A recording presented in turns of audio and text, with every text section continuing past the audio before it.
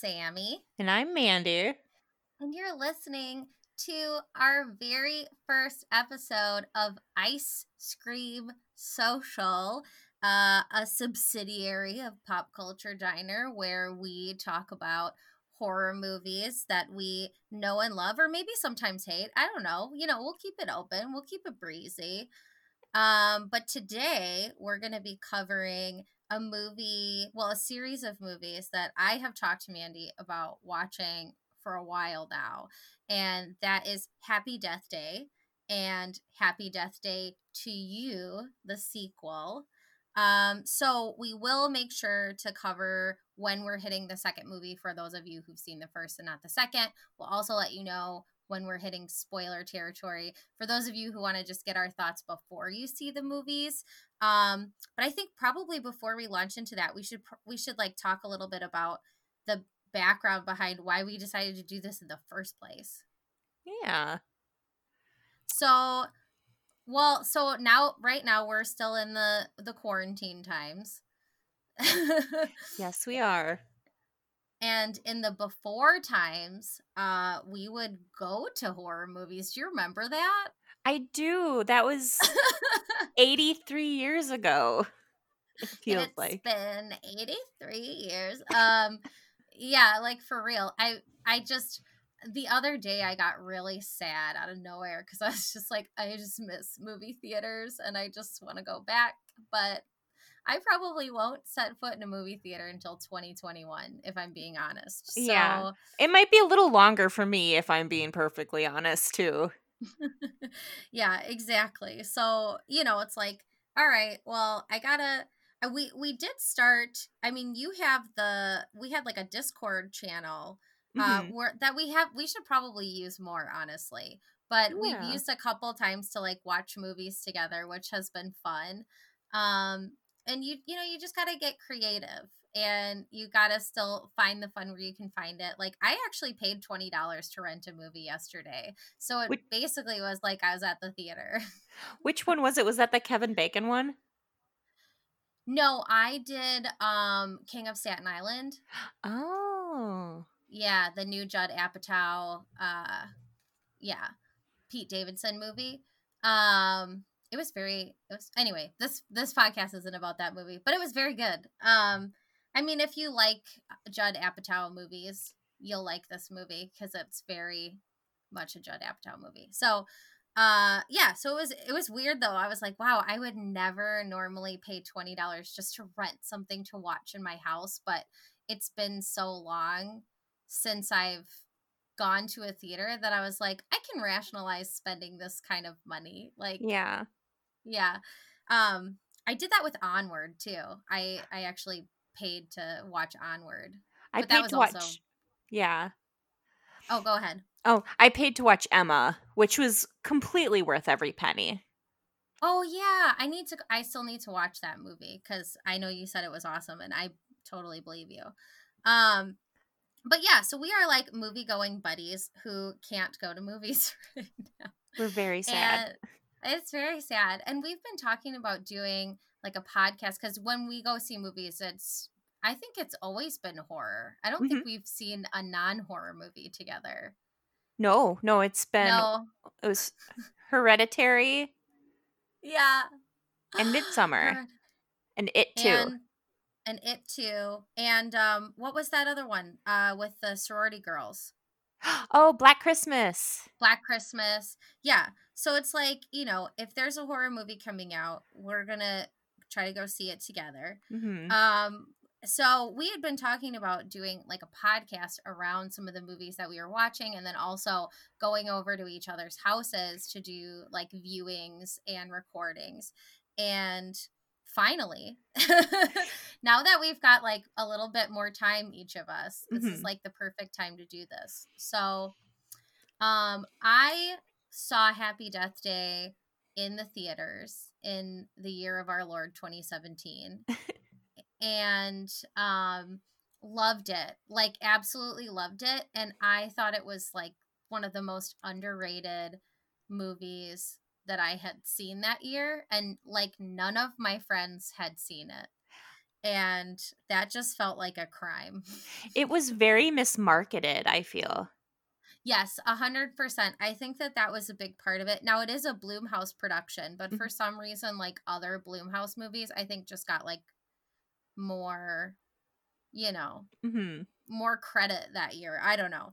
So let's just talk about, let's see, our general feelings about the movie, and then we can kind of start getting into the way it's constructed and like some of our favorite moments. And I know it's fresher for you than it is for me because you watched it last week. For me, it's been a little bit. Yeah. But I have watched it a few times because, like I said, I love this movie. I definitely can see why you love it. That's so good. So Yeah. tell me, so okay, so I was the one who was like pushing you to watch it. So I want to hear just kind of in general your feelings about the movie in a non-spoilery way. Sure. I think I've told you before I really enjoyed it. I feel that it was terribly mismarketed. Because in the trailer you only get glimpses of like this very, very unlikable kind of nasty person. And when I watched the trailer, I'm like, I'm not invested in her survival whatsoever. Yeah, And that turned on its head when I watched the movie. 100%. The writing was so good. I feel like without going like too spoilery, apart from being like a very good slasher, it was a really, really realistic portrayal of a person who is just self-destructing to the point where they don't care how they come off to other people. Just a very sad, depressed person. Yes. I will say the reason I went to go see the movie was because of the trailer. So I feel like I can say things that happen in the trailer without anybody calling those things spoilery. Mm, But it is revealed in the trailer that the movie is like Groundhog Day meets a slasher film. And mm, I was like, that's all I need to know. Because I love Groundhog Day and I don't care how many times I've seen that movie. I fucking love that movie. And I really like the idea of yeah, like reliving a day over and over again, and what you need to do to break that cycle, what you need to change in order to break it. yeah. Or like, you know, like curse movies too, like freaky, like body switching movies and stuff like that. Oh Like yeah. I love the whole idea of, and like Russian Doll. If you haven't watched that TV show, guys, you should watch it. But just, yeah, like what do you have to do? Is there like a cosmic reason behind what's happening, and if so, like how do you intervene on it, or what's really happening? So for me, that's all I needed to know. But yeah, I would agree, she seemed like the main character just seemed very vapid, and I was like, well, I kind of went just being like, this is going to be like a piss take, like I don't think it's actually going to be any good. But I want to see how they handle the Groundhog Day thing, because I think that that can be an interesting way to construct a story. Mm-hmm. Um, and when I actually saw the movie, I was like, I thought it was really funny. I thought it was really interesting. And there were things that happened that I didn't expect. And that to me is always like the marker of something good. If you can surprise me when I feel like I've seen everything, Yeah. like, then it's like, okay, you did a good job because I didn't see that coming. And this movie was definitely like that. And I think with that, we should probably start talking about the way it's put together, because right away, and we're getting into spoiler territory now, because right away, when you started watching it, you texted me Yeah. and you were like, that cupcake is poisoned, isn't it? Well, it occurred to me because they were putting a lot of focus on the cupcake to me. They were, yeah. And it was like, oh, I'm going to eat this cupcake. No, I'm not going to eat this cupcake. I'm like, that shit's poisoned. Yeah, I mean, you know what I will say was interesting, because I remember, I feel like when I watched the beginning of it, I was like, oh, so she's the killer. Yeah. But then they did so much to make you question it that I think it still played, even though it was like, what's up with the cupcake and why are you being so weird about the cupcake? Yeah. Because they, had all of this other stuff in the way and all of these other like possibilities and iterations, and there were still some twists within the cupcake being an issue. It still kept it interesting for me, even though I was like, I feel like it's gotta have something to do with that. Yeah. But so we start with our main character Tree, and she wakes up in some guy's dorm, and she doesn't really remember what happened the night before. She's like pretty wasted, and you kind of, like on this first day, it's just like Groundhog Day, where like all of these details that seem like why would they film that are all being covered the way they are, because they're going to be visiting them over and over again. you know um the moments of her changing and walking outside and running into somebody who is asking her to sign a petition for the environment, and people passing out and making out and sprinklers going off and car alarms going off and all those little things. Um i i thought that was a really, I mean, that's like, I mean, I'm like I said, I'm such a Groundhog Day fangirl, and I loved, where it's like this guy wakes up and he's just, he's just miserable. He just hates everything. It's the same type of character where you're just like, she hates everything. She's not happy. She's hungover. She doesn't want to do anything she's doing that day. Uh, and she's ignoring calls on her phone. She just seems really antisocial. Mm-hmm. super down. And they just like the first day they just take you through the course of how everything is going to play out. I'm trying to remember the exact string of events. Like I said, it's fresher for you than for me, so take over anytime you want. I actually have the synopsis if you want me to pull that up Oh my as a God. reference point. Yeah, go for it. Okay. Because I know she goes to her sorority house like Mhm. pretty early in the morning. Yeah, she goes to her sorority house.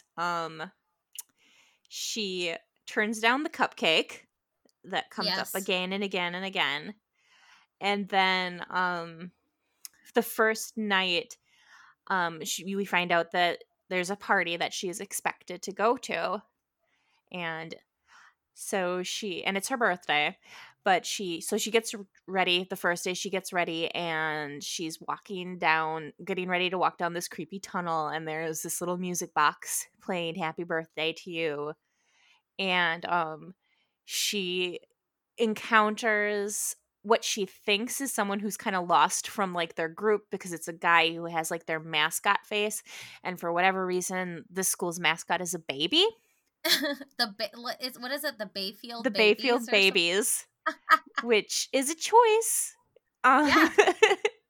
It's a really creepy mask, that's for sure. It is very creepy. So creepy. Yeah. I feel like they're like, well, how do we make the mask work in the terms of this story? The school mascot is a baby. Yes. Which isn't like the weirdest mascot. After I left my high school, they like joined ranks with the next small town, and they had like a voting competition for like the new mascot. And it used to be Mustangs, and it turned into like the Thundercats. Uh-huh. So it was like the Marion Thundercats. But anyway, I digress.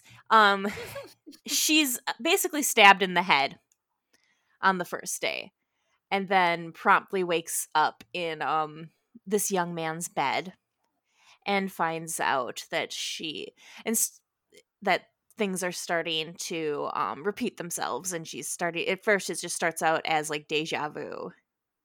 Right. Yeah. And then oh yeah, go ahead.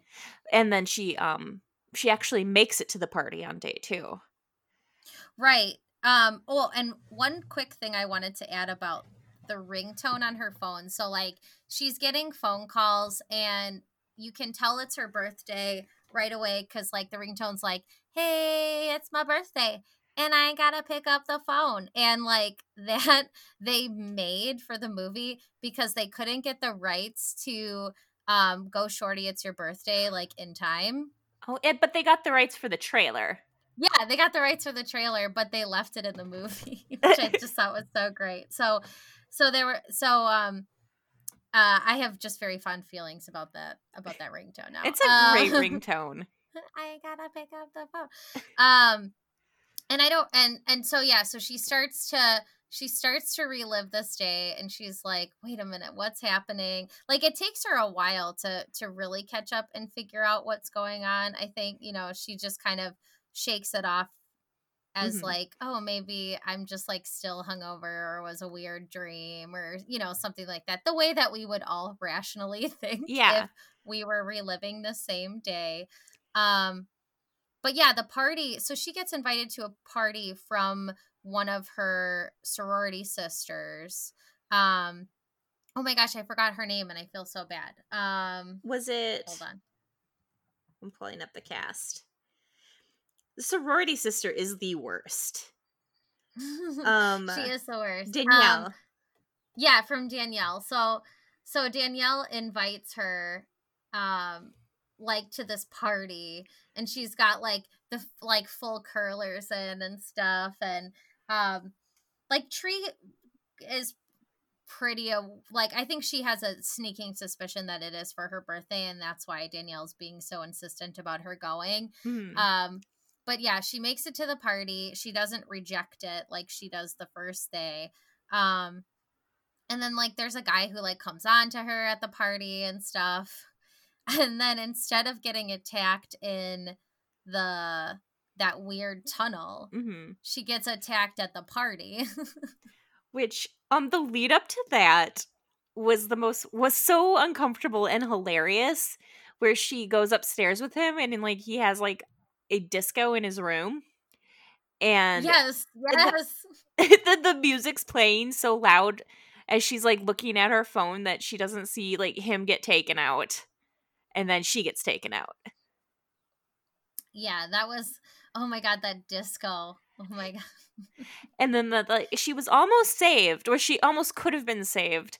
But like some chode opened the door and was like, oh no, it's just a rape. And then like shut the door and walked away. And she's like, are you fucking kidding me? Like, oh yeah, and we should mention like all of the great commentary in both of these movies, just like how supportive this movie and the second one are of women in general. Like doing it in the weirdest like misogynist way possible, but it's like very good commentary on like, yeah, this is the shit that women have to deal with.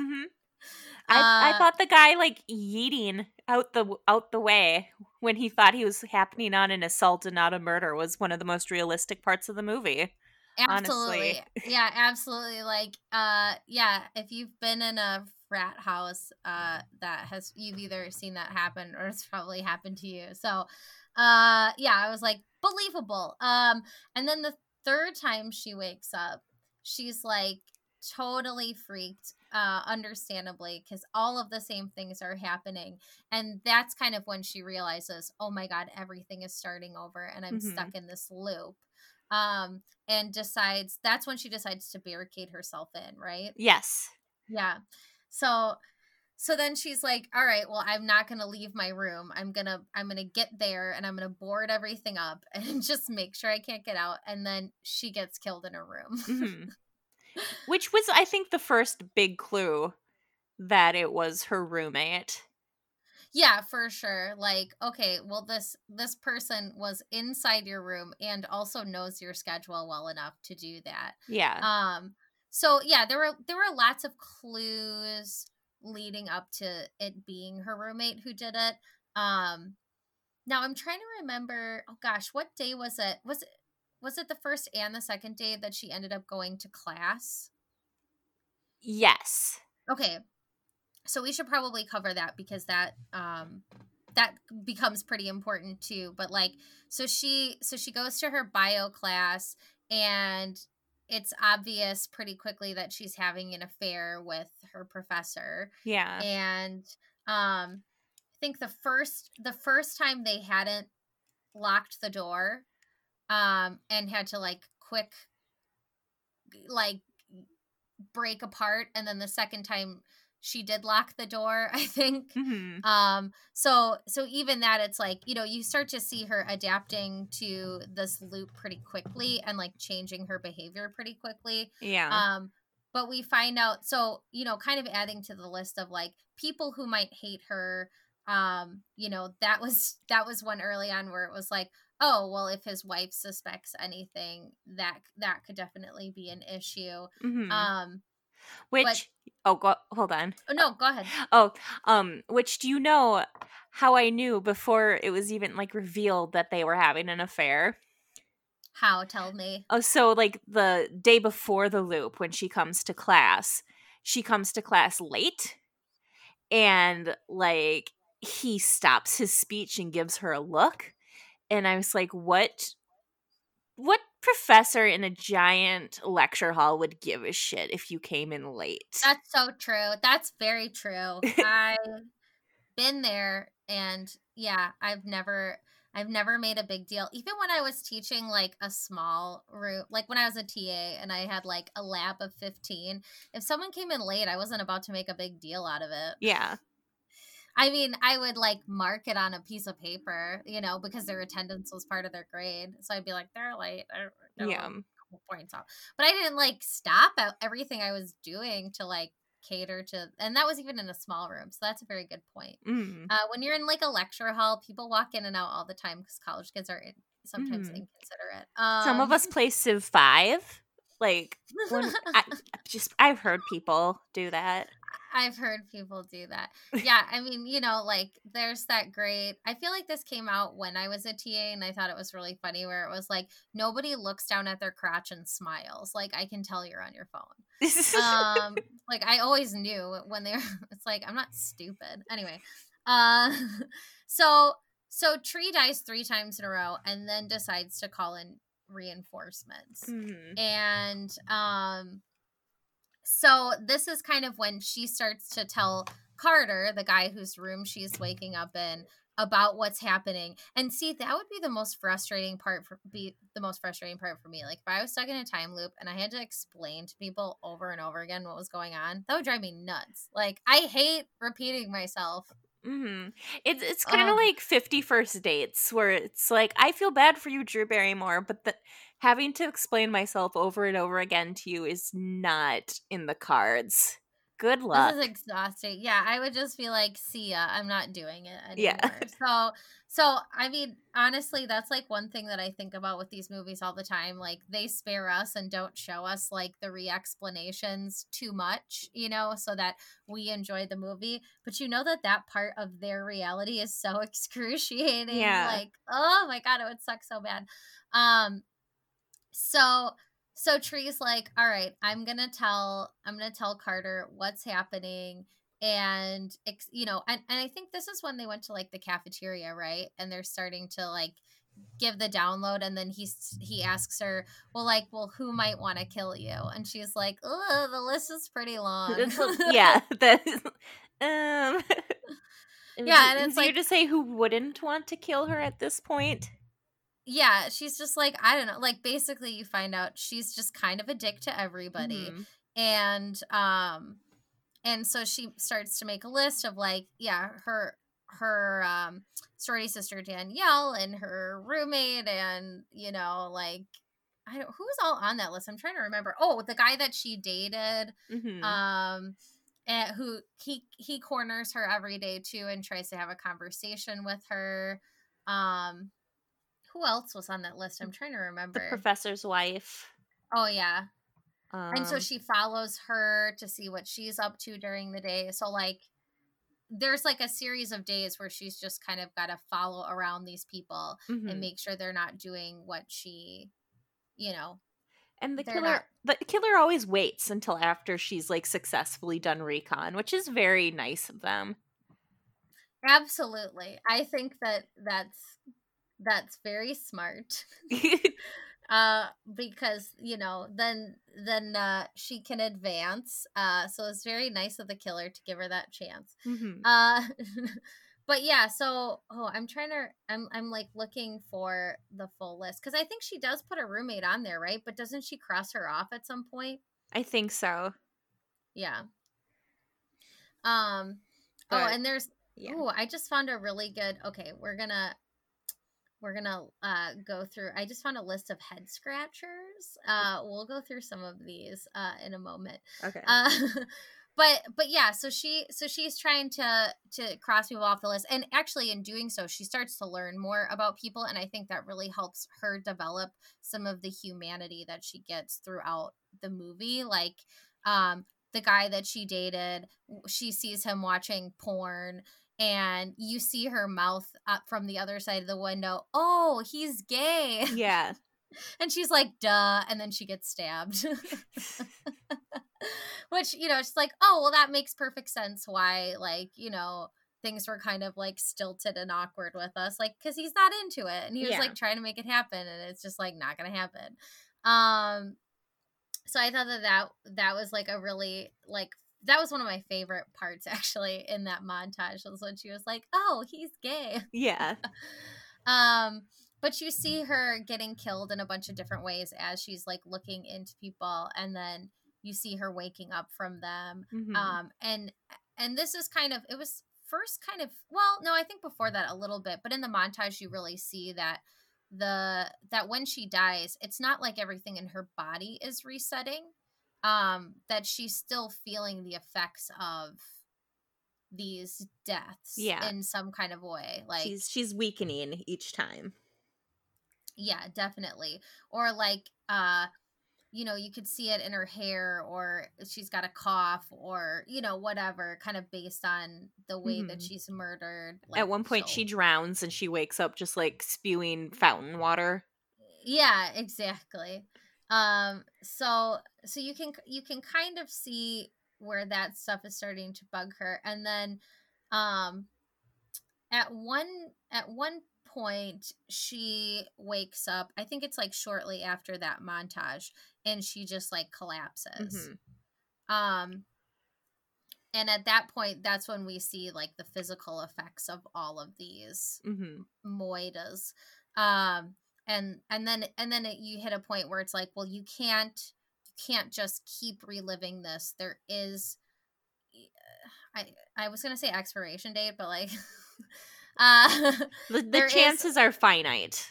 yeah, there's a limit to how many times she can do this, so she's really got to start figuring it out. Mhm. But the surprising thing is, like, the hospital is really what gets her closer to figuring out what's going on. Mhm. um because, like, at this point there's a lot of things that just like don't seem like they're related. At some point there's this, you can hear about the story of this killer on the loose. Like, some TV was showing it before she even went over there. Yeah, it was like a quick um flash, and then at the diner, I think it starts to dawn on her. yeah, so it's like, okay, well, this is probably who it is. It's probably the serial killer who's on the loose, who just, who ended up at the hospital, and he probably gets free, and that's why he's, gonna kill me or whatever. So Mhm. um so she ends up, like, so she gets killed in the hospital once, right? I believe so. Yeah. And then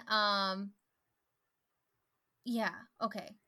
She Oh, right. And then she escapes the hospital, though. At when she was admitted, he tried to come after her, and then she tried to escape in a car. yes, and then she gets pulled over and basically tells the cop to arrest her, please. And then the killer kills the cop and then kills her by Right. blowing up the car. Yeah, that was dramatic. Yeah, she was just like, I am so drunk and I'm high, and yes, arrest me. And it's like, yeah, that's gonna break the loop. And then, yeah, then the cop gets killed and her car gets set on fire. And it's Yeah. like, that's kind of when you start to feel hopeless. Like, when is this gonna get fixed? Yeah, like the one time she's like close to just escaping and being out of the loop, Carter's accidentally killed. And Right. she's like, if I don't, and she's starting to have feelings for him. And she's like, if I break the loop right now, he can't come back. And so she hangs herself at the hospital. Yeah. Oh, that was a rough one. Yeah. Yeah, so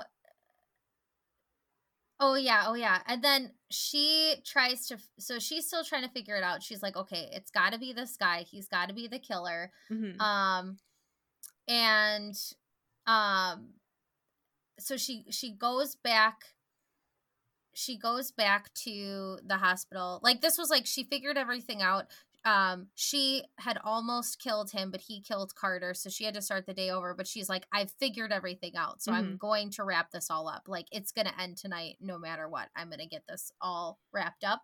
And that's like when you kind of get to the first time that feels like an ending, where it's like Groundhog Day, where she's like super happy and she's like fixing everything, and she's like, "Oh yeah, I'll sign for the environment." And yeah, this guy's about to pass out, and I grab a pillow for him, and I warn the people who are about to get sprayed by water, and and she's just like in a really good mood about it.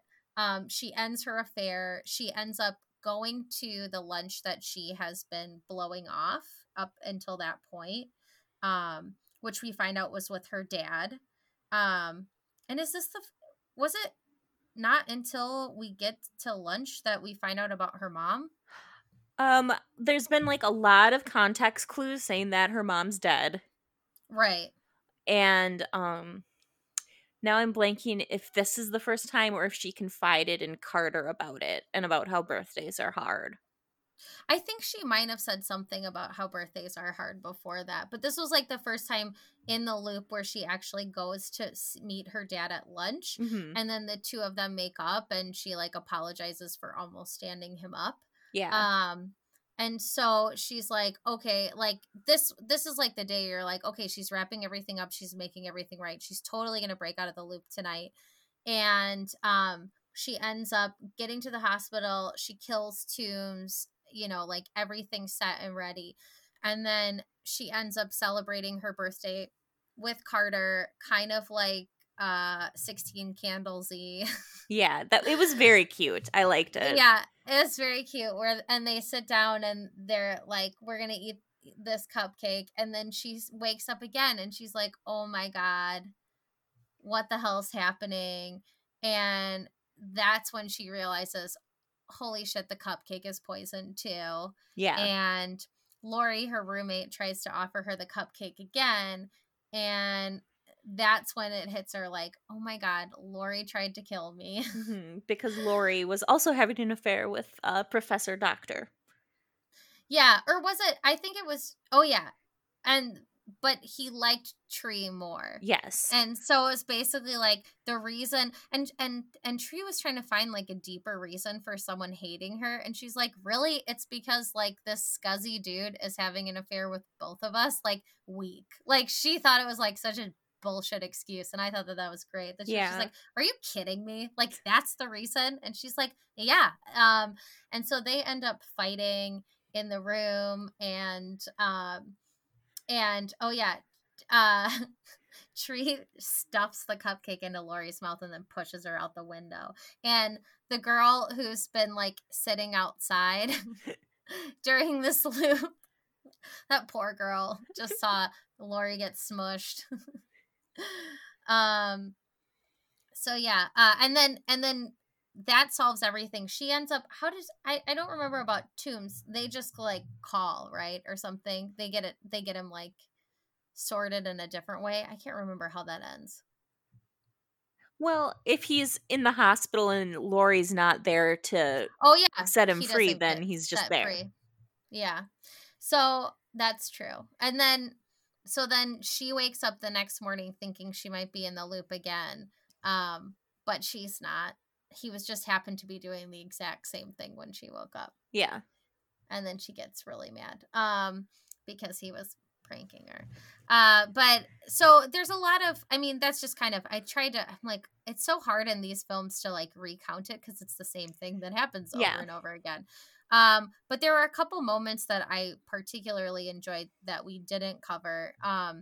One was the like house meeting that they had during the day that sometimes Tree went to and sometimes she didn't. Mhm. With the sisters, and the one sister who was like just getting a meal, and Danielle's like, what's that?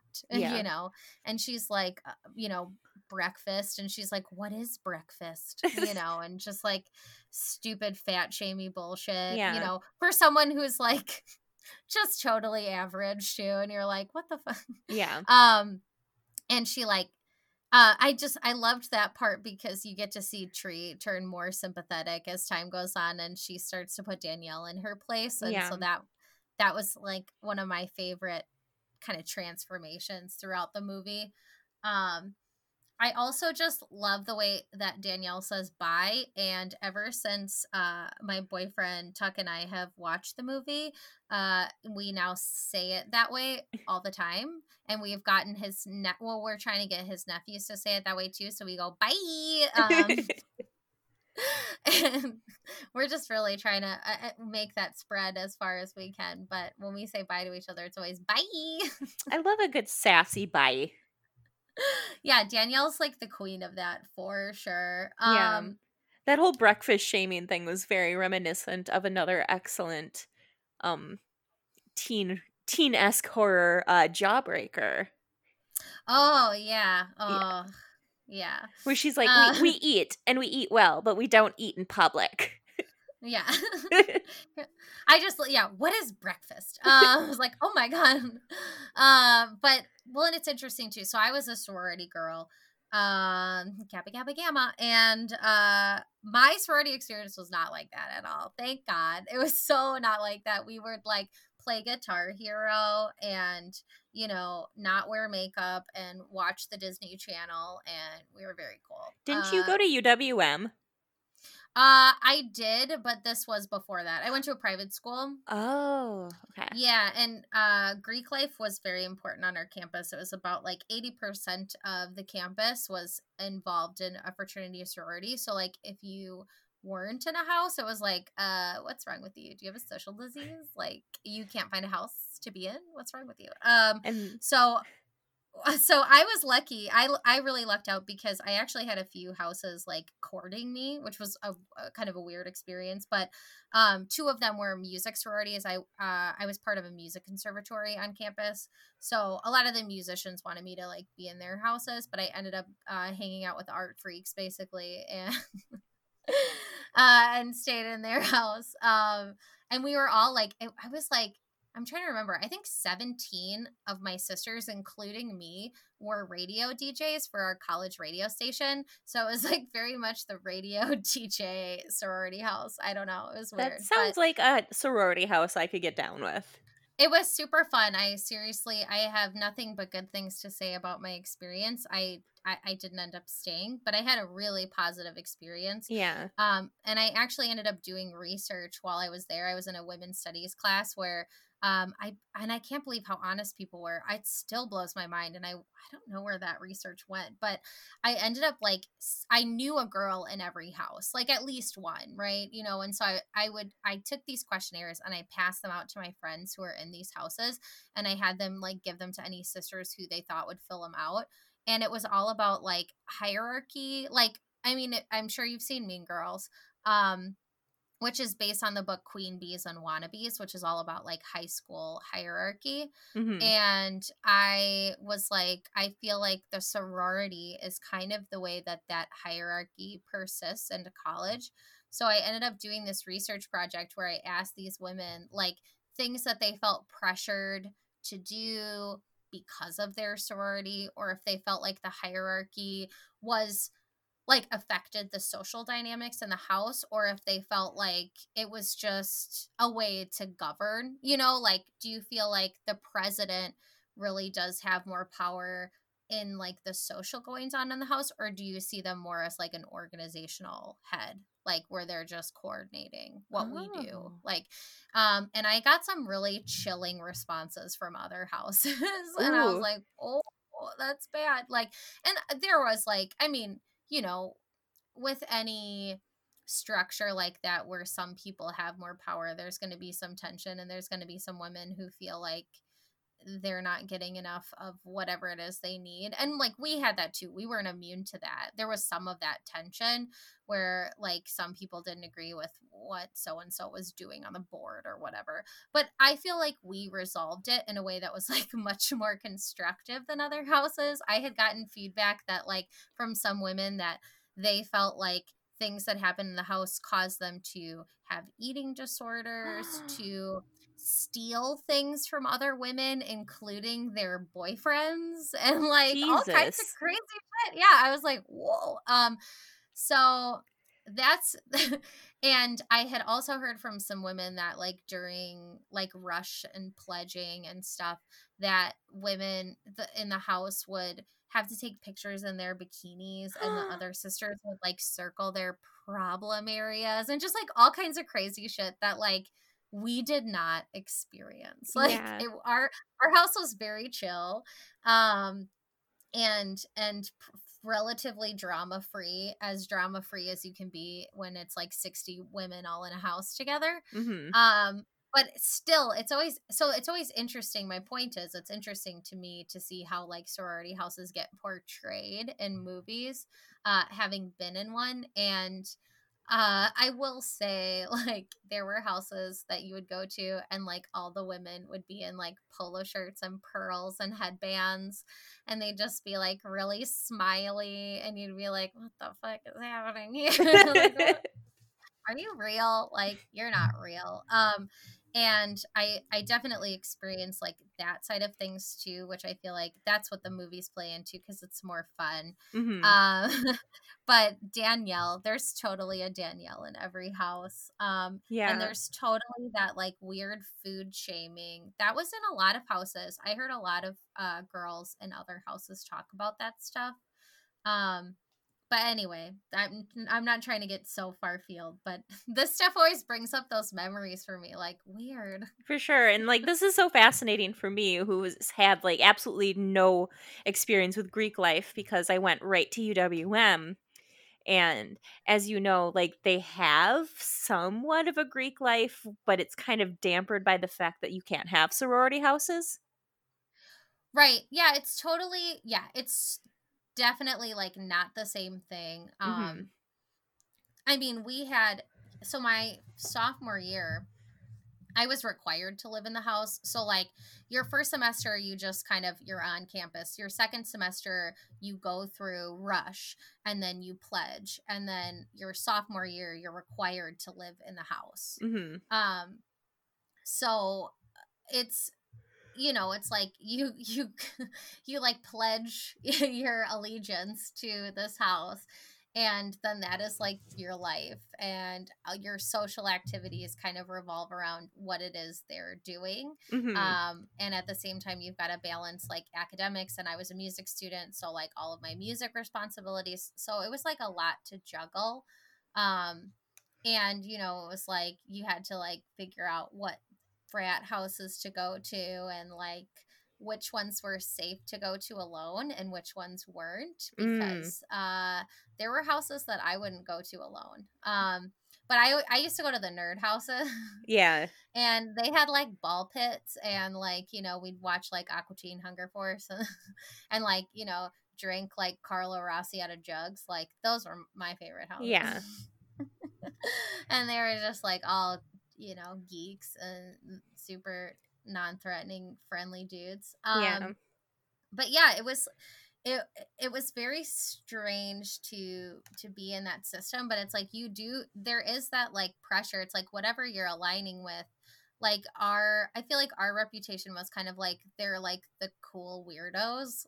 You know what I mean? Like it was like, oh yeah, those girls, they're like we were very well liked by every house, like all the houses on campus liked us, Yeah.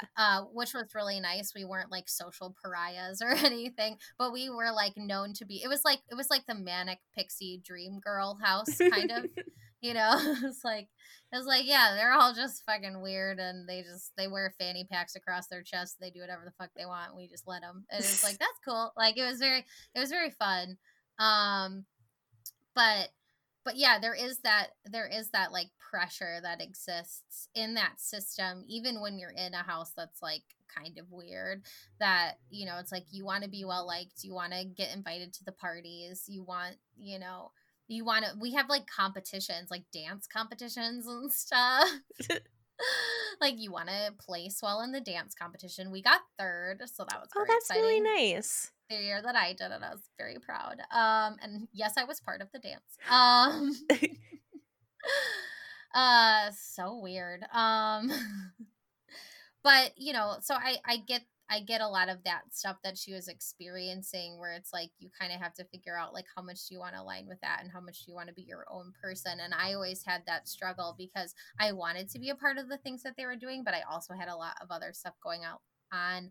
And because it wasn't a music house, the girls didn't always get like how busy I was. So I think sometimes they thought I was like ignoring them, but I wasn't. I Oh. was just practicing. I just had shit to do, Mm-hmm. so I didn't get to like enjoy all of the activities that we were doing because I would like have orchestra practice or something, and like I Yeah. couldn't go. But anywhoosies, going back to the movie.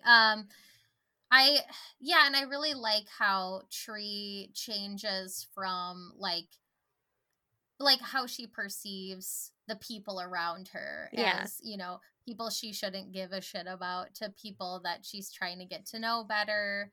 Um, from Carter to her room, or to her housemates, Yeah. to just like that guy that she went on a date with. I loved when she was just basically like, hey, you just got to live your truth. Like Yeah. just go live your truth, and you're beautiful, and like just go get some dick or whatever. Yeah. Like She's such a wonderful main character.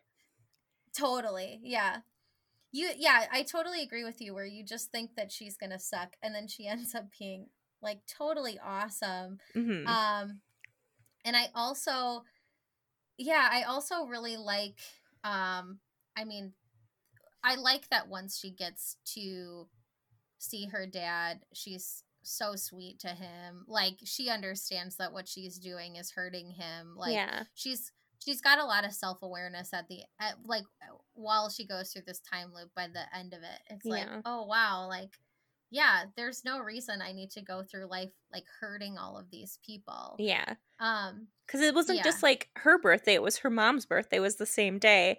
And so, Yeah. like, to like ignore her father must have been like really hard for him, because he's like, well, I need to like celebrate this day somehow with like this one surviving loved one I have. Yeah. Yeah, and it's so harsh of her to like block him out. So it's such a nice moment when she goes to lunch with him. You're like, oh, my feels like, Yeah. oh, feels so good. So I don't know if you've got any closing thoughts about the first one. We've gone on and on about it. Yeah. Otherwise we can move over to Happy Death Day to You. Yes. Can I take a quick second to refill my water bottle? Yes, absolutely. I am pregnant, so I need like a water IV practically all the time. So I will be right back. So while Mandy's gone, I'm gonna make a quick recommendation for um a video game for everyone to play if they happen to enjoy things like Happy Death Day. And that is Life is Strange, which, if anyone who knows me and knows that I play video games, pretty much knows that I'm obsessed with this one. Um, but it's all about kind of, you're not necessarily stuck in a time loop, but the question is, if you were given the opportunity to go back in time and change things about the way that you're doing things or living your life, would you do them? How would your choices be different, and how would those choices impact everything that you do from then on out? So it's definitely, it's kind of within the same vein of like Happy Death Day, or the butterfly effect, or something like that, where you make one choice, but the kind of interesting thing is you make a choice and you can see it play out, and if you don't like the way it plays out, you can like rewind and go visit it again. So if you haven't played that game already, what are you even doing? You should drop everything and go play that game. I'm back.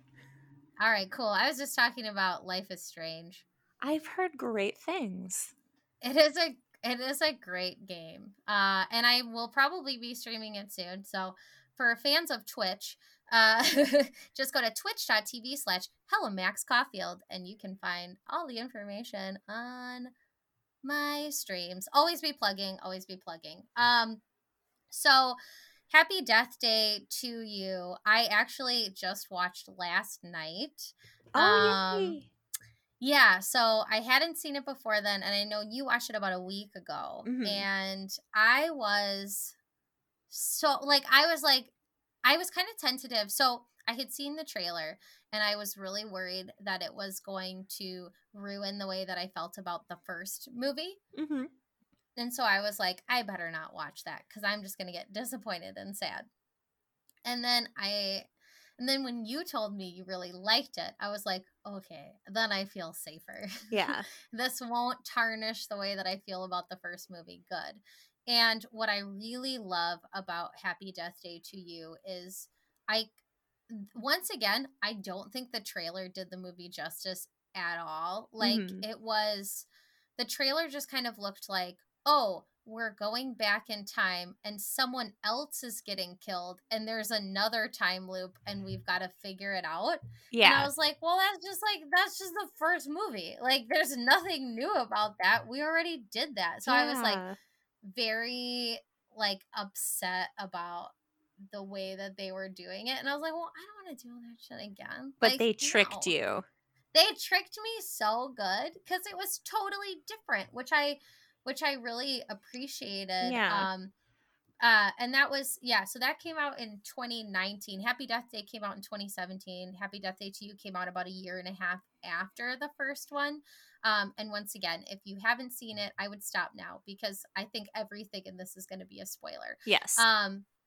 But what I loved about it was much like the video game I was just talking about, or like my favorite book, Dark Matter, or Rick and Morty. Instead of dealing with just like a formulaic time loop a la Groundhog Day. Oh, and we should mention one thing I loved about Happy Death Day, and then I loved again about Happy Death Day to You, is that Tree has no reference for popular media. Yeah. She has not watched any movies. This is obvious because at the end of the first movie, Carter's like, yeah, this is a lot like Groundhog Day. And she's like, what are you talking about? She's like, the movie Groundhog Day? She's like, what? No. And then, Listen. yeah. And then like early in the second movie, they're like, this is like Back to the Future 2. And she's like, what? I'm sorry. What are you talking about? And they're like, oh my God. I was like, that's how I feel anytime that happens in my life. I'm just like, I was a lot older than Tree before I watched Groundhog Day. I'm just going to throw that out there. oh, really? Yeah, no, I only Oh. watched it, I think, 2 years ago for the first time. Oh my God. Oh my God. Oh my God. I've watched both of those. I've actually watched Groundhog Day a lot more than I've watched Back to the Future 2 for a lot of reasons. Yeah. I think I've only seen Back to the Future 2 twice. Yeah. But I've watched Groundhog Day like 20 times. Easy. Like that isn't even in question. When I was trying to sell this franchise to my husband, I was like, and the second one is like Back to the Future if they respected women. Yes, it is 100% like Back to the Future if they respected women. That's one thing that is always troubling about the Back to the Future series is it's like so weird to women. It's like they are definitely just props. And it's unfortunate, right? Because like Death Becomes Her is so lady forward, but that's okay. Yeah. I just don't think Robert Zemeckis likes women. Well, I'm saying I think Death Becomes Her is kind of, I mean, it's very materialistic, right? But it's still, I don't know, very powerful ladies. Yeah. Very powerful ladies. But yeah, I don't think he likes women that much. I mean, look at what he did to poor Jenny in Forrest Gump. Dude, for real. That's very true. But I don't know that much about Christopher Landon, who directed Happy Death Day and Happy Death Day to You. Oh, so he did a couple of their Paranormal Activities, like 2, 3, 4, and the marked ones. Okay, I love the third one so much. Me too. And he also wrote. Oh, he wrote he wrote those movies. That's Oh, cool. He wrote Disturbia too, and I loved Disturbia. I have So not that's seen interesting. Disturbia. Is that kind of like Rear Window? It's yeah, kinda, yeah. House arrest, spying on neighbors. Yeah. Yes. Yeah. So yeah, interesting. Yeah, I loved Paranormal Activity 3. I did. It was probably my Um favorite in the franchise. Holy shit. Christopher Landon is the son of late actor Michael Landon. What? No wonder he's so likable. He's likable, but like he's into horror, and I didn't think that. I don't know. Michael Landon was so like apple pie and stuff. But that's so cool. That is so cool. Yeah. Dude. That's so funny. Anyway, uh I'm learning things from Wikipedia. Did you want to know something real quick about Michael Landon? Yeah, I want to know something real quick about Michael Landon. So, when you have you watched Little House on the Prairie? Yeah, I've watched Little House on the Prairie. Would you say by just for using the frame of reference by watching Little House on the Prairie, would you say that Michael Landon was a diminutive man? No. He was. He actually would shoot things in a way, or he'd be standing on boxes because he had like a rule that no male actor could be taller than him, and that was really hard because he wasn't that tall. Oh, this says he was 5'9". Yeah, he's Was he barely. shorter than that? No, 5'9's pretty short for a guy, I'd say. That's true. That's true. I mean, Well, not I'm to really you short. because you're a wee person, I'm but a wee person. I'm like 5'9". That's like plenty tall. That's like almost a foot taller than me. Anyway, so yeah, Michael Landon can get it. oh yeah, for Anyway, sure. so his son directed these movies. Hell to the yeah. So yeah, what and I also really like, that a lot of the characters that you meet in the first and second movies, he works on developing them Yeah. in a way that it doesn't feel like there's pretty decent like representation and diversity in these movies, and it doesn't feel like tokenism, Yes. which I really like, and it's just kind of a normal part of the world. Mhm. It's, you know what I mean, it's not, but I do well, there's a couple microaggressions that I really appreciate in both the movies that are good pieces of commentary that come from characters like Danielle. um When she pretends to be deaf. Blind, well, blind and deaf. Well, she does blind in the second one, and then the first one, when she doesn't think Tree can hear her, she does like Oh this really yeah, broad impersonation of a deaf person, and I totally forgot about that. Oh and yeah. like the vein in my head started throbbing. Well, and she calls that one character, one of the guys who works in the lab, what was his name? Samar. Yes, Yeah, she calls him Samosa. I was like, oh Jesus. I But then know. he was like so blinded by how pretty she was that he like didn't even hear it. He was like, just so you think she's interested? And they were like, no, dude, just stop. Like, you can do better. Danielle is very pretty, and she does pick the right lipstick for her complexion. She sure does. She's real pretty. So what I like about this movie though is that it starts by like focusing on Ryan, who is Carter's roommate, who we Uh-huh. see walking in on Carter's room every day, and that it starts right at the end of the first movie. Mhm. So he wakes up in his car, he comes in and he's like, I can't keep waking up in my car again, and he's like, get out. And that's like right at the end of the first movie, we catch that, and you start to see the excessive detail in his day. So you're like, oh, he's gonna be stuck in a loop. So this Mhm. is gonna focus on him. Um and then we find out pretty quickly, like as soon as they hit this, I was like, like when they're working on this machine, like he's like in quantum mechanics and they're working on this quantum reactor, and you find out the dean comes in, he's all mad, and this thing is responsible for like the power outages that have been happening on campus, and I was like, the rolling blackouts, like dancing around the living room. I was like, oh, that's so good. Like, it's just, I they tie these two movies together in such a smart way Mhm. that it was so exciting to me to like because it's like once you start talking about like quantum mechanics and multiple, the multiverse and things like that, it's like, but even the little things that just seem like inconsequential in the first movie actually connect to the second one. Yeah. So they must have had this idea when they were doing the first movie. I can't imagine the rolling blackouts was a coincidence, like it was placed too intentionally in the movie, because they could have come up with other ways for her to distract or hide. So I would like to think that this was always kind of in the works, like, well, if we do a second movie, Yeah. like it's going to get revealed that this is the reason that time is restarting and that there are rolling blackouts, is because these kids in this lab are literally like playing with time,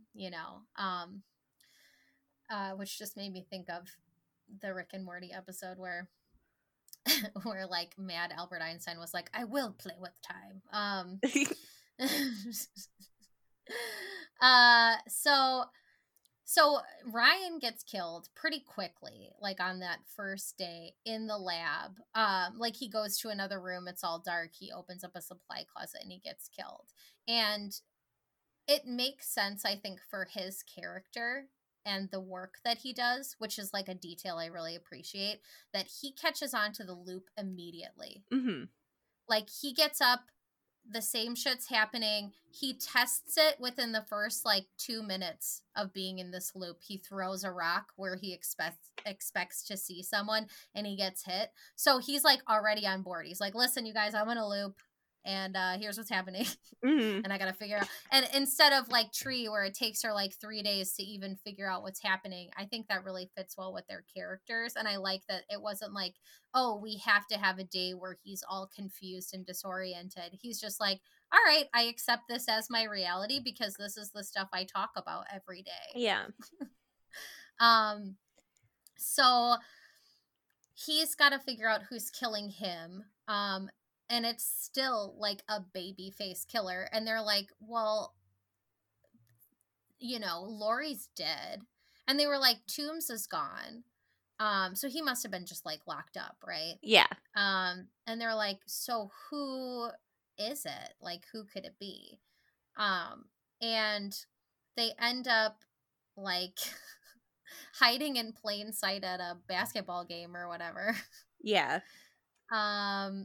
And then you see like this one figure standing opposite of everybody else, and Ryan is like trying to run away from it, and they end up like unmasking him and realizing that it's him. Mm-hmm. And he's trying to warn Ryan, like, no, I need to kill you because we got to close this loop and you screwed everything up. And it's like that classic, like, no, I'm the real one. No, kill him. Like the clone shit, know, like, I'm the real version of it. Don't trust him. No, why are you trusting him? Listen to me. He doesn't know what he's doing. He's going to screw everything up. And it's like, okay, well, let's get ready for everything to get real screwed up. And so they turn on this quantum reactor and they get blasted into a new dimension. Well, it's really just Tree, right, who gets kind of thrown into the new dimension. It's just Tree this time. Yeah, so she ends up waking up, and again, it's Monday the 18th, the same day from Happy Death Day, and she's like, are you fucking kidding me? Yeah. She's understandably a little upset. I would be very upset because it's like, I already went through all this and I fixed this and now this is happening again. And so then she starts realizing pretty quickly that things are like a little different. I'm trying to remember what the first thing was that was different. It was like somebody wasn't where they were supposed to be. Mm-hmm. Like she was supposed to see somebody show up. Like Danielle was supposed to show up and she wasn't there. Mm-hmm. And she was like, oh, that's weird. And like Laurie was in like a slightly different place too. Mm-hmm. And didn't have a cupcake for her. And didn't have a cupcake. And she's like, she's like, okay, funny joke, weirdo, but anyway, I gotta go. Like, you know, and it was like, oh, it doesn't seem like she is gonna kill her, because she seems annoyed, but she doesn't seem evil, you know. Yeah. So it's like, okay, so that's kind of weird. Um, and I think within that first loop, you also see the professor, or like you catch a little glimpse or something, interacting with Laurie. So she's like, okay, like what gives? And then it's pretty early on too that she realizes that things are so different, to the point that Carter is dating Danielle. That's Yes. like the first big shock. Who's like a little bit nicer, but in a very superficial way. Yeah, totally. She's nice, and she's like, you know, oh look, I'm auditioning, and what did she say? I'm auditioning for the miracle worker. Yes. Did you know that Anne Frank was blind and deaf? And it was like, oh my god. I She literally walked out of the room for a minute. I was like, I can't deal with her. she's like nice in the way that I don't know if you ever if you watched South Park when you were younger. Oh yeah. So like Cartman's trying to turn over a new leaf, and all he like does is put on a nice sweater, and they're like, putting Yes. on a nice sweater doesn't make you a nice person. Yeah, that's totally like what she's doing. Like she kind of did that too. Like her clothes weren't as like revealing. Hmm. Like she was like a little bit more buttoned up, and it's like, are you is that I mean, that's not, you need to do more than that. Yeah. You know that, right? You know. And she's just like, "Oh, I'm so inspired," or whatever. And Tree's like so grossed out, and Carter's like, what, she's nice? And she's like, okay. I don't think so, but okay. So she's like immediately grossed out and wants things to go back to normal, just be like, that's kind of like her first superficial reason, right? Like, I want things to go back to normal because Yeah. I do not want him to be dating Danielle. Gross. Like, I want to be dating him. This I can't handle. Hmm. But she ends up getting those same calls and everything, and then she realizes she goes to have lunch with her dad, and she's like, whatever, I gotta like sort this out, you know. And then her dad's like, oh, I'm waiting for somebody else, and it turns out that it's her mom. Yeah. So we know that in this reality, there's a couple things that are different. Like, her relationship with Laurie is better. Her mom's alive. Carter's dating Danielle. She's not the one who had an affair with the professor. So there's some pretty major differences in her life, but Hmm. there's still a lot of things that are, that are still the same. Um, and so then she's like, oh God, well, maybe I need to stay in this dimension. If Yeah. my mom's alive here, that's maybe what I should be worried about. Um, but then she still has to think about, okay, well, in this reality, in this dimension, there's still tombs. There's still danger to Laurie. There's still, there's still an affair, but it's just different. Hmm. So she still like ended up going there and trying to figure out like what's happening. And at the same time, in order to get home, she's got to figure out what's the right variable that she's got to solve to go back into her dimension, Yeah. which requires her to learn quantum mechanics. God bless her.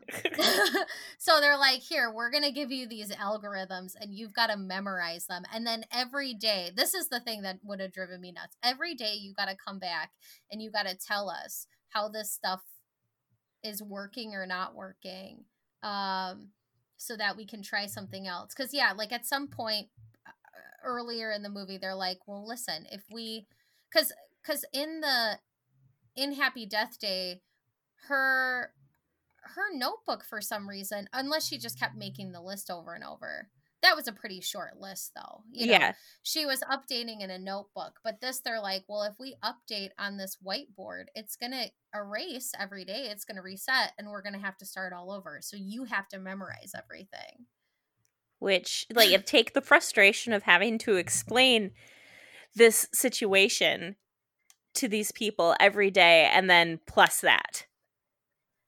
Right, exactly. Like, oh my God. Like, you have to say, okay, this is who I am, and we know each other, and I'm stuck in a time loop, and it's also a different dimension, Hmm. and you're the reason it happened. And this is what you've taught me so far, and this is what we're going to test today. We Oh my should God. just thank the Lord that this was not directed by David Lynch. Because he Because would then make we, us do the whole thing. yeah, yeah. Thank God for the shortcuts. But that's like, this was like another very classic, Groundhog Day element where like you get to watch Bill Murray go from plunking around on a piano to being like a really good jazz pianist. Like Mhm. it was that kind of a thing with Tree and the whiteboard, which I loved, where it was like, yeah, I have no idea what you're talking about, to, okay, so we're trying this today. And they were like, wow, well done. And she's like, Yeah. well, I had to do this a lot of times to get it right. And at some point too, they figure out one of the best ways for her to reset the day, um, is that she's got to kill herself. Hmm. Um, I can't remember why exactly they decided that that was the best reason to do it. It I was think like, it was like in an interest of time, right? in the interest of time, and I think like she just didn't want to get killed by the ghost or the baby face. Like I think she wanted a little control. Yeah, but they were like, they suggested it. Like, Oh yeah. yeah, they were like, well, I think it probably makes, I'm trying to remember why she decided to do that, and I like just watched it and I can't remember. But they were just like, it's probably the better way to go, right? And I think they also thought maybe it would be easier on her body, but then she ended up doing crazy shit anyway. Yeah. Like going into a wood chipper and and like jumping out of an airplane. That was actually my favorite death, was when she went skydiving, Hmm. and like a couple seconds before she hit the ground, she's like thumbs up in a bikini right in front of Danielle and Carter. Yeah. Like But that's, purposefully made the plane go like right there so she could be petty and like yeah, traumatize them for the day. yeah, hell yeah, that was awesome. So she, and that was another Groundhog Day thing too, where like Bill Murray, like, and it even started kind of the same, because I think he had done, I don't remember if I think he did the toaster, right? He didn't do a hair dryer, but he did the toaster in the bathtub, and then he jumped off a clock tower. He did a bunch of that stuff. So I thought that was kind of fun, where she got to like, that was like it was also like a new montage, because I was like, what are they gonna do with the montages? So, Hmm. and then like one time she just like drinks like Drano. Yeah. And the In the guy was middle of like, the oh grocery God. store. Yeah, and she was just like, cheers. And he was like, oh my God, what? And he like runs away, like, shakes and runs. That was pretty fun. So we know that, there is a killer. We know that Toombs is still around, but she's got to still kind of figure out like why this is happening and who else is the killer, because it's not Lori, and in this reality it's not Ryan. So um she eventually figures out that it's Dr. Butler, the professor, um and also his wife is also involved. Yeah. Because they want to, which is a little wild too, because it's like, well, if they both want to end the affair, why not just break up with Lori? I don't know. Like, that was kind of a dumb part, right? Well, Like, why are they maybe both trying to kill her? like he enjoys sleeping around and she enjoys killing and he also enjoys killing, so maybe this is a pattern for them. Maybe it's one of those investigation discovery things. Yeah. Yeah, I don't know. That whole thing was so wild, where I was just like, well, if you both want to end the relationship, then you can just end the relationship. It, No it, one it needs to die. it's kind of like silly on the level of Scream 2 where it's like, oh, spoiler for like a 20-year-old movie. Where it's like it's Billy's mom who abandoned him and like messed him up but then decided to take revenge. Yeah. Yeah, it's anyway.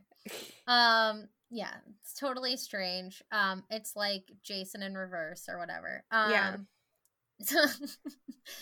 But yeah, there's all this stuff like where she's got to kind of like decide what dimension that we haven't really covered that she's got to decide what dimension she wants to live in, and then she kind of waffles back and forth on like what she has responsibility to do. I think she's feeling exhausted, like I cannot be responsible for everybody's life and everybody's death. People die Yeah. all the time, like I don't want to deal with this, you know. But Carter's like, but you have, like, you know that this is going to happen, you do have a responsibility to save people. And there's a point in the movie where she's like, you know what, I don't really care, I just kind of want to save my mom. Yeah. And so she ends up going with her parents out to like a motel nearby. And, you know, she's like, I just need to get as far away from campus as possible. I'll tell you why later, but I just really need to do this. Will you help me? And they're like, yeah, sure. You know, whatever you need, honey. And she can't even enjoy the time she's having with her mom. I mean, first of all, she's like, these memories that she's sharing with me, I don't have them. Like, this last year wasn't anything that we shared together. Plus, not to mention, there's probably a bunch of other things because it is a different dimension that they ended up doing together that were slightly different. Mm. Where she's like, you know, like I didn't go fishing with you that day or what, you know what I mean? Like, I'm sure there was a bunch of that stuff. So she's just like, well, this isn't really my life. And she's sharing memories with me that we didn't have. So that was like upsetting to her, I think, you know, right away.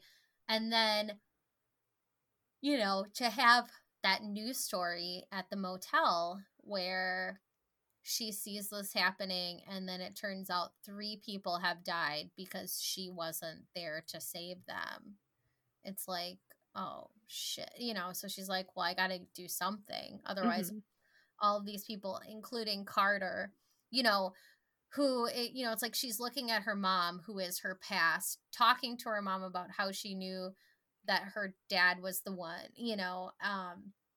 And she's like, well, you just kind of have to take a leap of faith. And, you know, I was pretty sure, but it's kind of, you just have to take a chance.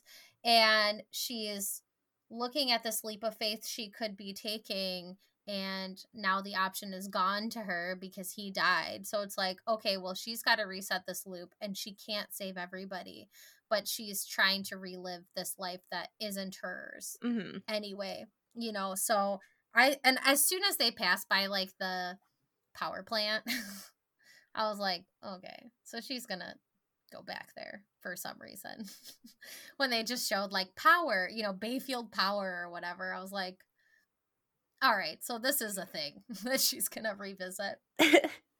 And then just like ramming her car into it on the way back to blow the power so the quantum reactor couldn't go off at the, you know, at the right moment. So that she had a chance to restart everything. Was I thought that was a cool move in the movie. But yeah, so we find out in this reality the doctor and his wife are the killers. We also have Toombs. Laurie's innocent, and because Tree decides in the next day that she's got to go back and save Laurie and try to fix the things at the hospital and make sure Carter doesn't die, she ends up saving Laurie's life. Yeah. But she can't go back to seeing her mom again, but she does end up saying goodbye to her one more time. You're breaking up a bit. Oh no. Is this any better? Yeah, it's better. Okay. She ends up saying goodbye to her mom one more time. And yeah, then and I thought this was really sweet too, that like as the reactor's going off in that last moment. Oh, and we should say I really appreciated that this movie also included a heist. Yes. I do love a good heist. Yeah, I was like, okay, first of all, this movie covers time loops, the multiverse, 2 things I really like. And then they're also going to be like, we're going to add a heist in here. And I was like, this is very enjoyable. See, now I'm hearing a lot of stuff on your end. Oh, sorry. My mic came unplugged. Oh, that's okay. So that probably explains why you were breaking up. Oh, that's totally. Listen, we'll edit it out in post. It's fine. Okay. So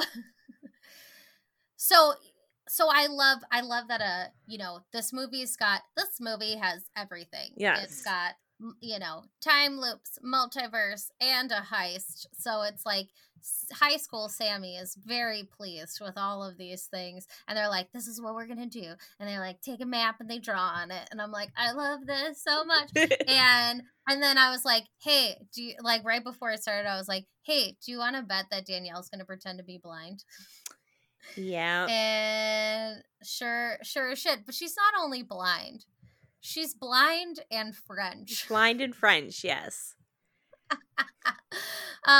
To try to distract the dean, so that they could steal the quantum reactor back, because he like comes in early and is like, I'm not dealing with this. And Tree's like, why is this happening? Why is he coming in early, screwing everything up? So it is all really like down to the wire, where it's like, are they going to reset it in time? And is everything going to get fixed in time? And, did we undo all the things that we needed to undo and do all the things we needed to do? And then they, like, the reactor's going off, and like right in the last seconds, she and Carter kiss in this dimension.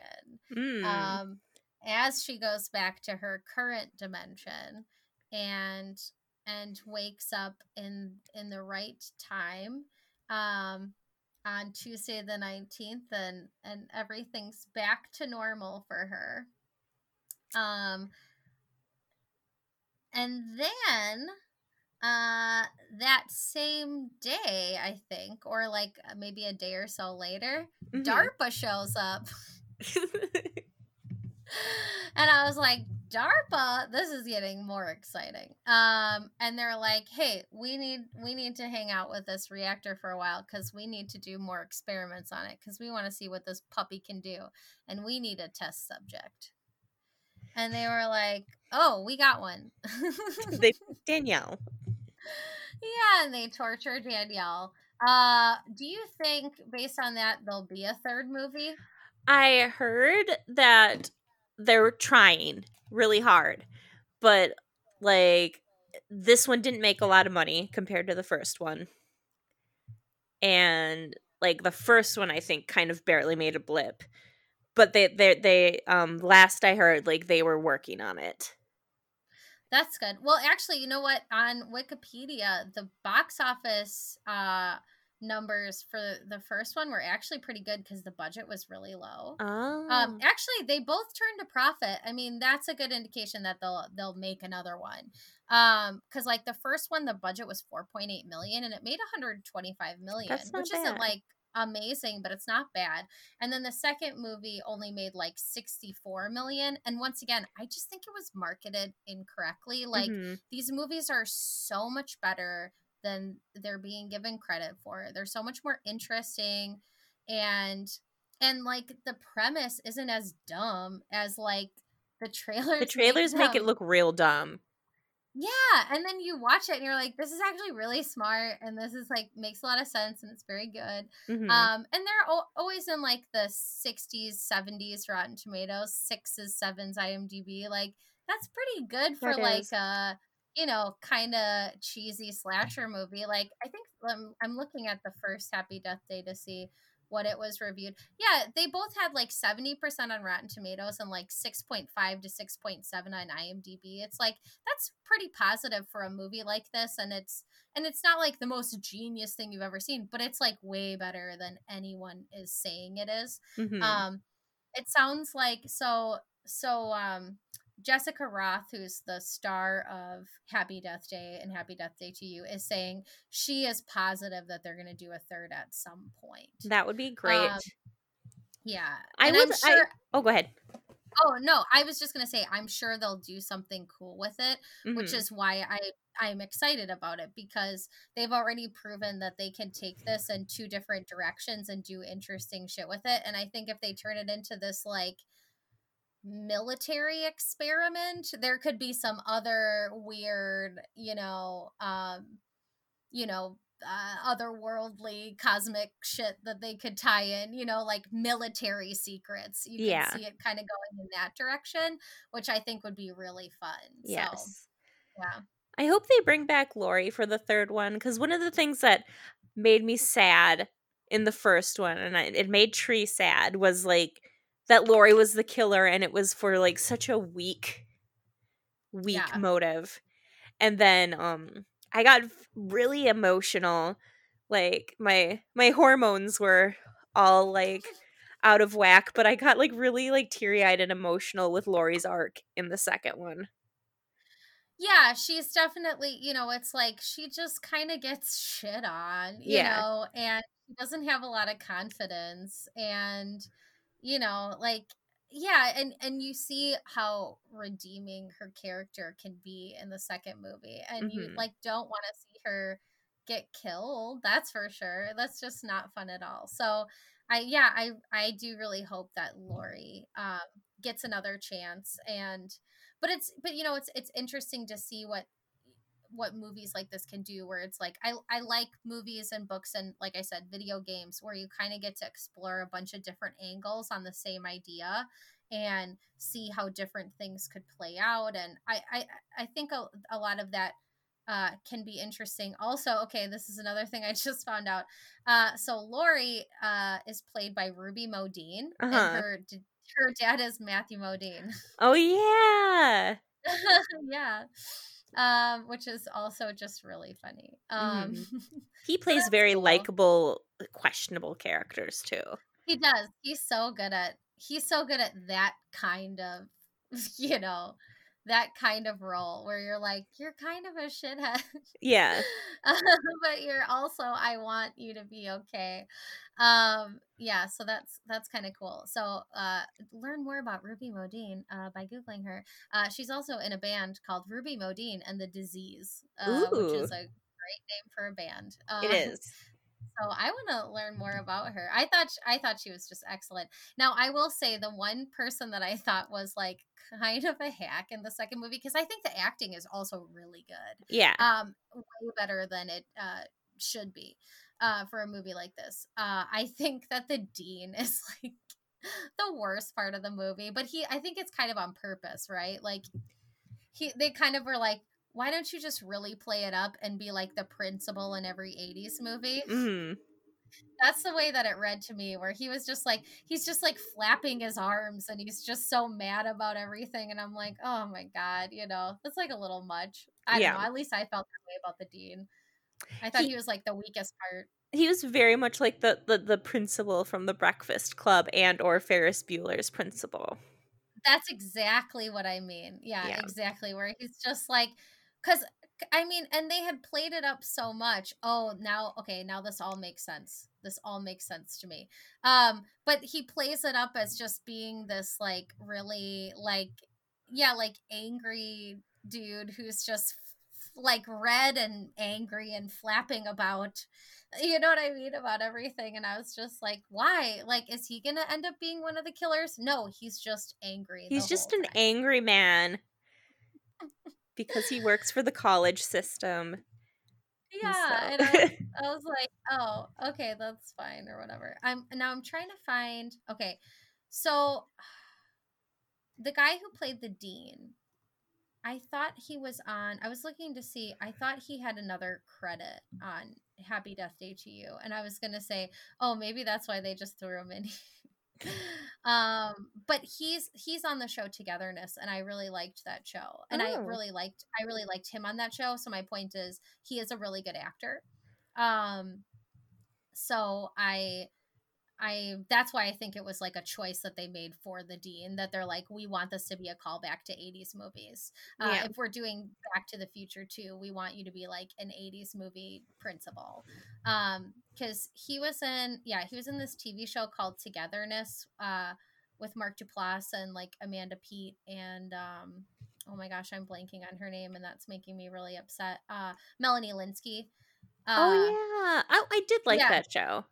yeah, it was an excellent show, and he was really, really good in it. Mhm. So that shows me that it wasn't just like he's shitty.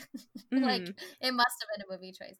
Oh my gosh, we're already at an hour and a half. I have a couple. I have a couple head scratchers that I wanted to share with you that I found on a website called tvtropes.org. And Okay. if there's, let's see. So one of the questions was, um, how did Tree get away with killing Lori?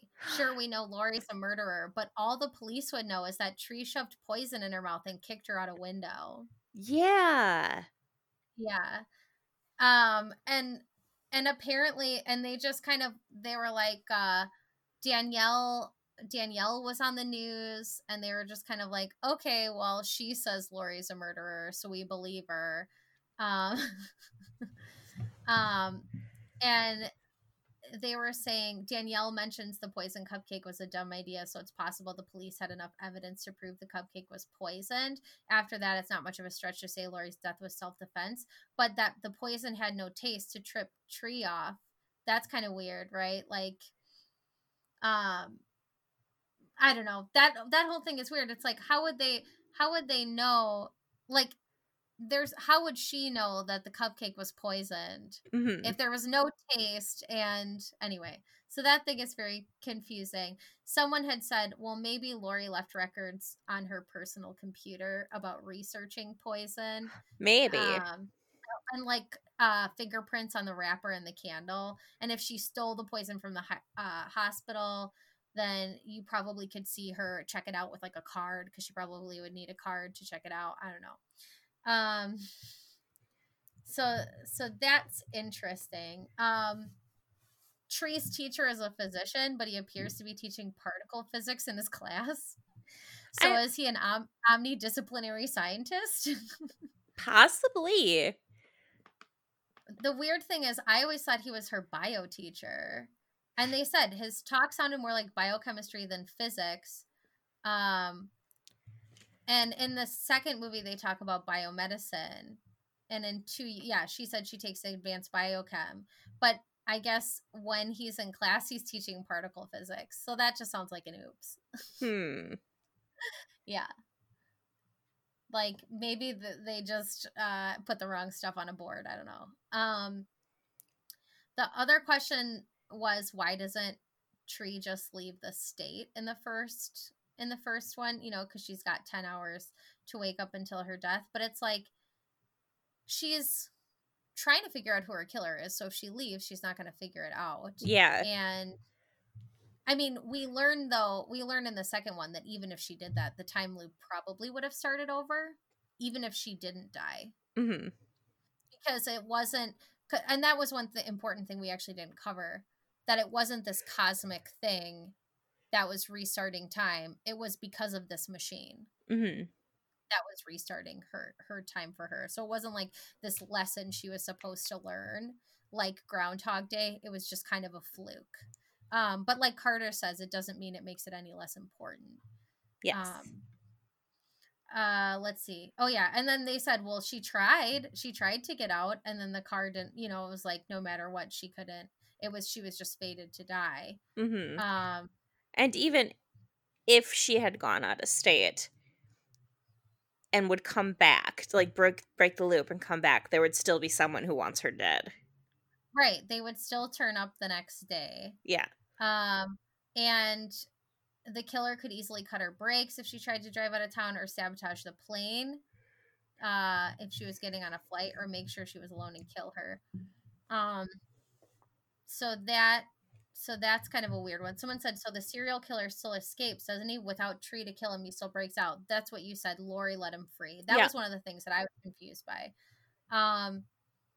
Why did the killer think the poison cupcake was the best choice? As the sorority had made it known they don't eat such foods. It was even pointed out at the end of the film. And they said, well, Lori's Tree's roommate. She probably knows that Tree cheats occasionally and eats stuff like that. Or that she'd make an exception for her birthday. Because Tree had said something that, like, birthdays were an excuse to eat cake. And also that, like, Lori isn't a lot like the other sorority sisters. She's not a breakfast shamer. She doesn't care about that stuff. She doesn't really care about anything at this point, one might say. Right. So, but she does say, like, oh, too many carbs, because she's just being a bitch at the beginning. But they were saying, like, it's probably the least risky thing for Lori to do, because it would take a while for the poison to kill her. So if she had an off-limits cupcake, Lori might be able to cover her tracks better because it would be weird for her to give that to Tree. So that's kind of interesting. Oh, and then they said, how did Tree get stuck in the loop of having to start the same day all over again after getting killed? They're making a sequel to answer this question. Yeah, the sequel totally answers that question. Yeah. I'm just looking at some of these other ones. Oh yeah, that was weird too. On the second to last loop, how does Tree get off scot-free when she's taken a gun from a cop and used it to threaten him to run off and get back up and shoot what is essentially a hospital patient? And they were like, well, he's a serial killer. So Yeah. they probably figured that out. And they were saying, like, if this was the circumstance, she might be out on bail. But like these are kind of, let me see, is anything good? Oh, I will say though, I think it was kind of convenient when, like, that they would have her suffer the consequences of certain deaths only when it was convenient to the story, and I feel like sometimes they didn't address it just to advance the plot when she probably would have been hurting more. Yeah, it says the film doesn't treat her degenerating condition with any consistency because she collapses midway through the film, but then she shakes it off pretty easily afterwards. So I didn't like it's like sometimes you can see it affecting her for a little bit, but not the rest of the day, and sometimes it affects her for longer and is more cumulative. I thought that some of that was a little lazy, but I gave it a pass. Yeah. Let's see. I'm just trying to see if there's any other good ones.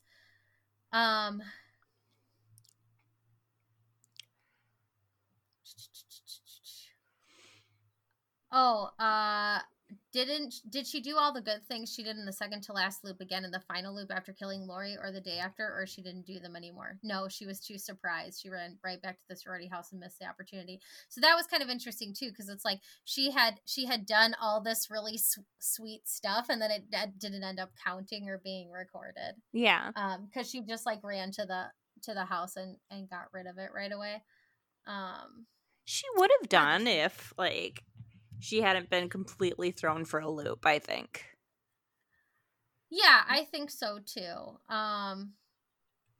Oh, this was interesting. Why didn't Tree just retry the killer in the bathroom loop until she wins? That was one of the most predictable scenarios she had. Just repeat the loop and be more prepared. She could hide a knife or a hammer and even a gun under a pillow. And even if she didn't win immediately, there would be more opportunities to learn the killer's identity. Obviously, the actual reason is that characters thinking logically plus horror movie equals very short horror movie. Yeah. So they were saying the killer in the bathroom was an unexpected result of her locking herself in, feeling it would save her. She would only consider it a scenario to endure if she attempted don't leave the room again, thus giving a certain location of the killer. But why would Tree try that again when it already killed her instead of doing different things? I don't know. Yeah, I could see that both ways. I could definitely see that both ways. These are good questions, especially to me because I always tend not to question movies too much. I know. I just go, well, yeah, that was fine, and then I'm like, oh yeah, these are questions. And then someone asked what Danielle's position was in the sorority. Because but then she says that Lori is so out of the house next year. But then it's like, well, then you guys are at least juniors, but shouldn't the house president or the chapter president be a senior? And then the answer of this was, I always assumed she didn't have any official role. She was just a bossy and bitchy girl that proclaimed herself leader and everyone else went along with it. Yeah. Which I could see where it's like she wasn't president, but she spoke like she was. She just has confidence. She just has confidence. She just pulls it off. But anyway, yeah, some of these questions are really good. This came off of tvtropes.org. They have all these head scratchers for the movie, which I think is kind of fun. So anyway, any final thoughts for Happy Death Day or Happy Death Day 2 before we close this very long double feature recap? I feel like if there's going to be a third one, they need to go with a different marketing team. Full stop. Yes. I mean, it's like Birds of Prey. It was Mhm. so frustrating. Like, this movie's so good and nobody knows because the Yeah. marketing sucked. Just always feels like when it's a female-centered movie, marketing's just like throws spaghetti at the wall. Yeah, they're like, good, you can come see it. And you're like, well, no one's going to come see that. Yeah. That didn't look good. No. And then you go see it because you're like, I am a lady and I want to support these lady movies. And then Mhm. they're always way better than you think they are.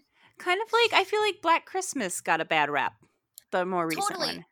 I didn't think it was going to be any good. No. And we all left going, that was pretty good. That was really good. I think Yeah. the only because I love the original Black Christmas so much. I feel like the only thing that it was like really lacking was like that super creepy garbled demonic phone call from the original Black Christmas. See, I haven't seen the original next. Maybe that's something we should do Oh, soon. absolutely. Like when you Yeah. get to that part, when I tell you, like, it's hard to like shock me because I've been watching horror since pretty like religiously since the 6th grade. And like I'm an old 34-year-old woman now. But the phone call scene, I just felt like my blood just turned to ice. It was so effective. Wow, that's good. See, and it doesn't matter to me like what kind of movie it is, or TV show, but if it like surprises me, I always give it extra points. Like, Hmm. if I feel genuinely surprised by something, I always enjoy that more. Like, I would recommend, this is a movie we watched recently, and I had watched it when it came to theaters. I don't know if you've seen Game Night. I heard about it. It's very good. And I was genuinely surprised by some of the things that happen in the movie, and that doesn't happen that often. And Hmm. I was like, oh, this is very pleasant. So I would recommend that for anybody who's looking for some comic relief with a little bit of mystery. Yeah. Yeah, it's a good one. We'll see you guys around next time, and we'll keep it spooky. Hmm. And I don't know what we'll watch next, but I'm sure it'll be interesting. Yeah. But until then, take care of yourselves, take care of each other, wash your Hmm. hands, Wash your be hands, nice. wear a mask. Yeah, wear a mask, and don't be racist. No. All right, bye. Bye.